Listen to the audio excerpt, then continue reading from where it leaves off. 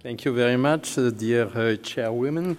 I am always happy to be there in Barcelona, and I would like to speak a little bit about biliary tract cancer now. What do we know about very rapidly the epidemiology of this disease?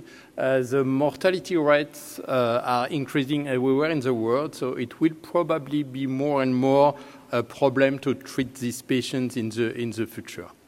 If we look on the standard of care in terms of metastatic patients, we know that chemotherapy is better than best supportive care. This is something interesting, I would say.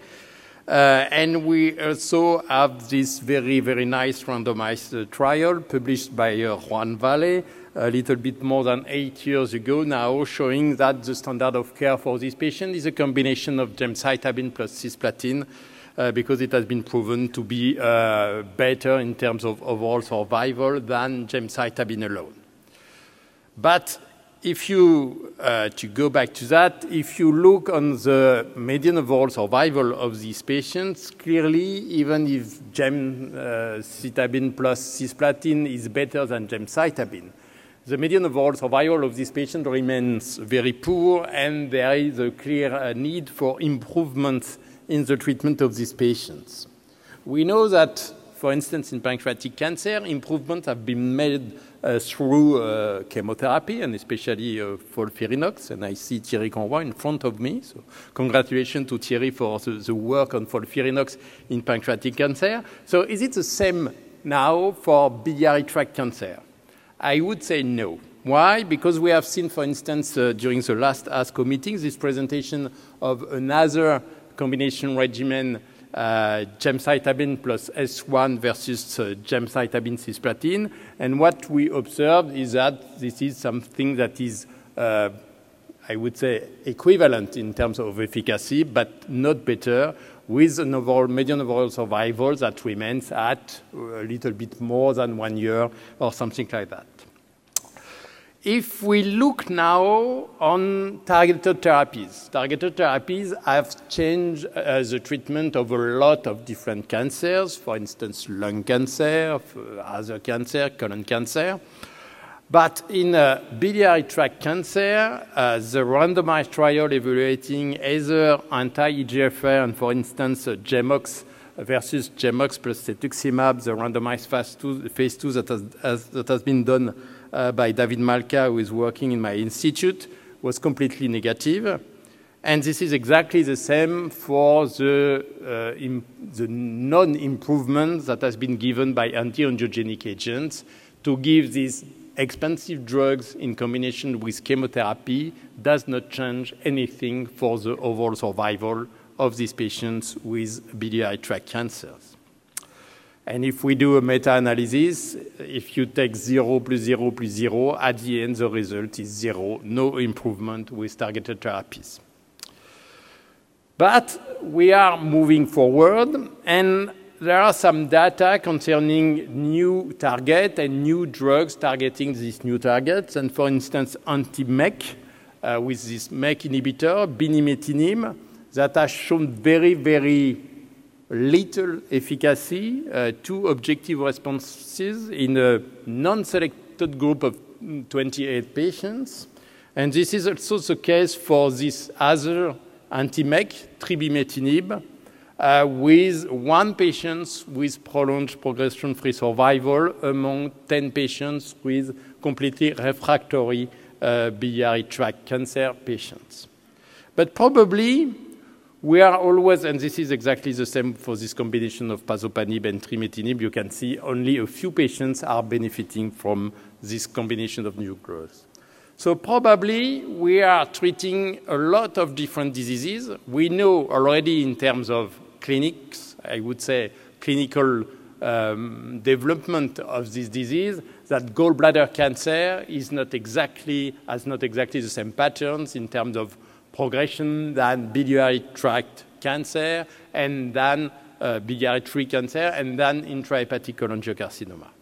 If we go more deeply into biology now, we can see that, I took that in a recent review, we can see, and we did another one in the past in European Journal of Cancer, we can see that the biological abnormalities that are seen in intrahepatic cholangiocarcinoma are mainly KRAS mutation, FGFR fusions, and you heard already about the efficacy of anti-FGFR in this disease a little bit a few hours ago.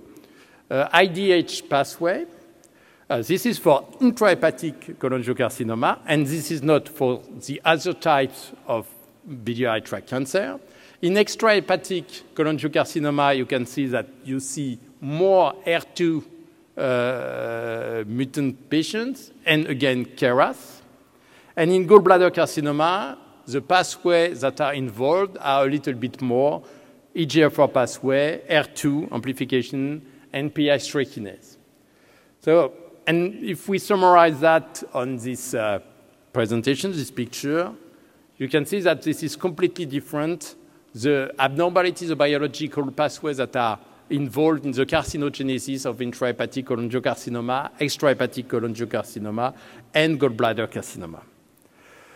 So probably the best is to select a population that could be treated with the new agent targeting specifically the target that is present in this type of cancer. And I show you now the results of recent studies that have been published in 2017 in Journal of Clinical Oncology. There, the number of patients was quite small, 61 patients, not too bad for biliary tract cancer, but it was selected patients with abnormal FGFR status, and these patients were treated with a pan-FGFR tyrosine kinase inhibitor. And when you look on the results of this kind of strategy, I would say that this is completely different, with a number of patients with a benefit that seem to get benefit from the drugs that is clearly higher than the benefit of the drug when it is given to all comers, a non-selected population. And this is the case for FGFR, and it will probably also the case for IDH1 mutant patients, because we know that this pathway is very important in the metabolisms of the cell, and at this moment there are mutant IDH inhibitors that are tested in clinics. And what is interesting is that it is very, very easy to select patients to give them this kind of drugs, because it has been proven by work that has been done in my institution that the mutant forms of IDH1/2 catalyze the non-reversible accumulation of 2-hydroxyglutarate. So it means that you just have to take a blood sample to measure very easily the 2-hydroxyglutarate, and you can say this patient is potentially a very good candidate for this kind of drugs. At the end, probably the best is to put all these problems, all these alterations together, and we had an experience into pilot molecular screening program that has been done in all types of tumor in my institution. The pilot of this was Professor Jean-Charles Soria. And the idea was to try to treat patients with a personalized medicine and refractory patients, and to see if we were able to observe a better progression-free survival than the previous progression-free survival. The idea was to double the progression-free survival in second line when it was compared to first line. And if we focus on this group of patients with cholangiocarcinoma, what we observed, taking 42 patients, that there were more than 70% of druggable molecular aberrations, and we were able to treat in this personalized medicine program more than 50% of the patients with different, you can see again this kind of mutations that I already discussed and presented to you, and with a lot of different pathways that were involved, and we were able to observe a very, very, very good results. I skip that, with a median progression-free survival of more than 2 versus the previous progression-free survival. And this has been confirmed. I go back to the previous slide. This has been confirmed by a recent work published by the TCGA.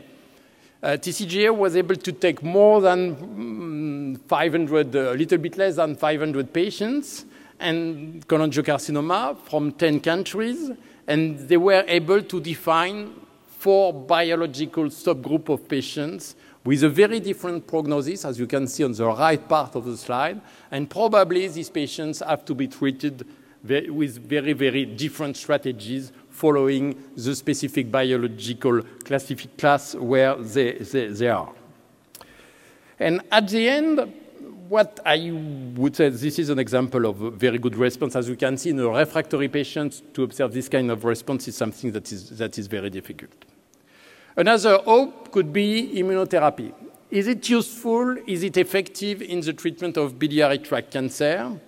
I would say that for the moment, there are some data, for instance, the pembrolizumab Keynote 28, showing that in very refractory patients, it is possible with this kind of drug to obtain a stabilization, but the level of efficacy is not so good. And there are even some disappointing results. For instance, this has been published very recently. It is a combination of anti-VEGFR agent, ramucirumab plus pembrolizumab. And at the end, in this refractory non-selected patients, the response rate is 4%. The median progression-free survival is very low, and the median overall survival is low too. Probably because, again, immunotherapy was not given to selected patients, but to all-comers patients, and that is, to my opinion, the worst strategy for the development of effective treatment in biliary tract cancer. So, again, to my opinion, the true hope is this European project that is led by John Bridgewater in UK, the ABC 10 trial, and David Malka in France. We are trying at this time to get funding for the development of this project. The idea is to take a lot of patients with biliary tract cancer and to evaluate the role of tumor molecular profiling for these patients that are randomized. You can see in the center that are randomized. If we find alterations that are targetable, they will be randomized between an experimental arm with a selected treatment for a selected target versus a control arm treated with a standard of care chemotherapy. And I would say that this is probably the best. Because I have to speak about strategies, I am moving now from metastatic disease to adjuvant disease. We had very recently, in 2017, the results of this adjuvant trial evaluating the role of capecitabine after resection of biliary tract cancer. This is a positive trial showing that there is an advantage to give to these patients capecitabine versus no treatment after surgery. And at the end, there are some trial evaluating now the role of liver transplant in hilar cholangiocarcinoma. Again, this is not metastatic disease. This is a specific subgroup of patients. And it's following the first results of the Mayo Clinic. And there is a trial evaluating that in US, and there is a trial too in France. So at the end, I would like to conclude this presentation saying that clearly biliary tract cancer remains a very aggressive tumor. The standard of care does not change for more than 8 years now, and this is in first-line combination of gemcitabine and cisplatin. There is no many data evaluating the role of second-line treatment in this disease.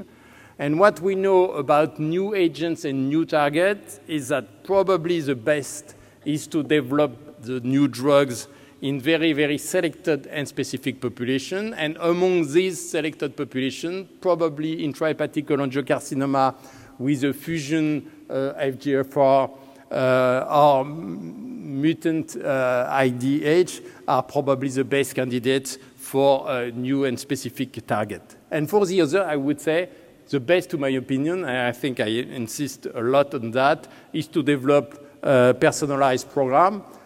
Personalized medicine, I would say, is a complete failure for the treatment, to my opinion, for the treatment of colorectal cancer. it is very difficult, and we heard Philippe just a minute ago, it's very difficult in pancreatic carcinoma, but clearly it seems to work in cholangiocarcinoma. And among this global development of personalized program, we have to put immunotherapy, because if we give immunotherapy, pembrolizumab, nivolumab, or whatever to these patients, all comers, again, we probably will fail, or we will waste a lot of money for the treatment of these patients. In adjuvant setting, capecitabine and liver transplant has to be developed. Thank you very much.